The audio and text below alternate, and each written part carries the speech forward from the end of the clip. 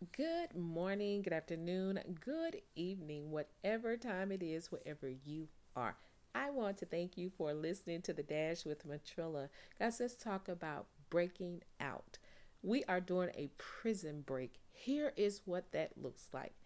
Your mind, we're still on your mind. Guys, we're at the end of the year. 2020 is literally almost over.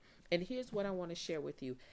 If you haven't completely changed your thought process about the things that bring you fear or make you feel sad or depressed or anxious, here's what I want you to know.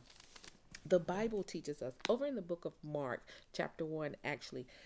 Hey, when John the Baptist was out in the wilderness and he was telling the people to repent, for the kingdom of heaven is at hand, here's what that really, for today, let's just, for topic's sake, let's just talk about today's environment, the things that are going on around us today.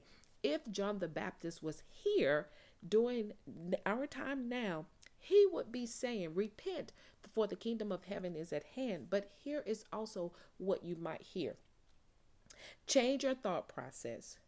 Turn your thoughts around. Stop doing the things that are causing you this spiritual disruption. Stop doing the things that don't line up with the word of God and receive God's grace and forgiveness. Because at the end of the day, the word remission simply means deliverance, it means freedom, it means forgiveness. So don't let the enemy trick you into thinking that your life has been, a total mess, that you have screwed things up and there's no way to come back from it. You can come back from anything, but you've got to break free of the thoughts in your mind. You've got to break free of the enemy interjecting the things into your thought process that don't belong to you.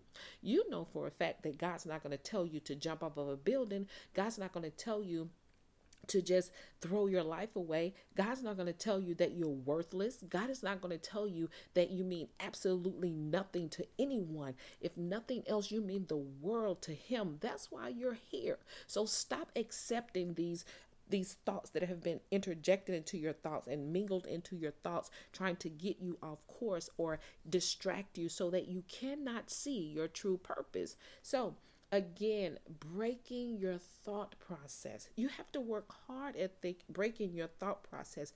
Get into the habit. Here's the thing: if you currently read or watch shows that are about violence and depressing, Lifetime. Anybody listening who watches all the Lifetime movies, I don't even know if they still come on like that, but all of the Lifetime movies that are so depressing and keep you feeling as if though you mean absolutely nothing or that you're worthless, switch it to something else. Start watching things that are funny, that have humor in it. Start watching love stories that have a true meaning.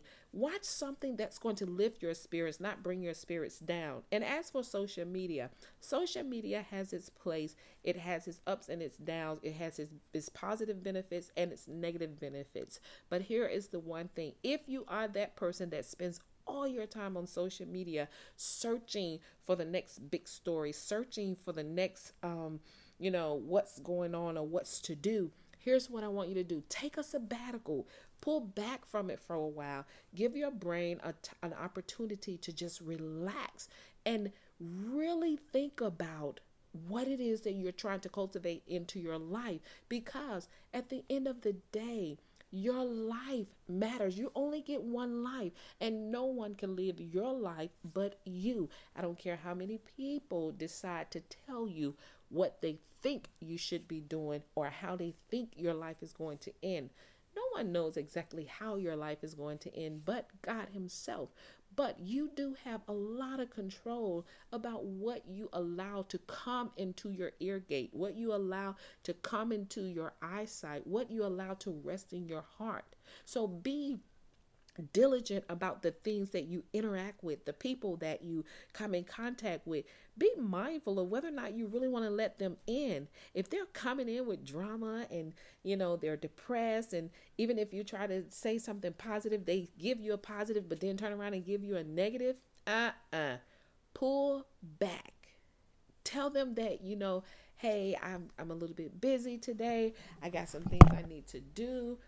Whatever you feel like you have to do, you do it because your peace is at stake. So don't let anybody rob you of your peace. Don't let anybody tell you that this is how your life is going to be forever, and people in your situation never get out of it, or they've never seen in or heard anyone make it to that level you're trying to get to. See, they said something that you missed. They've never seen and they never heard of. Hey, even the Bible says eyes have not seen, ears have not heard the things that God's going to do for you. God has great things prepared for you. So don't lose sight of that. Stay focused, stay positive, and keep trusting God. Hey, that's my spiel for today. You guys know what I say.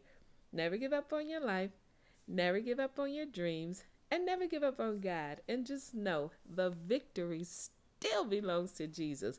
That's what makes you victorious. Y'all better have a great day.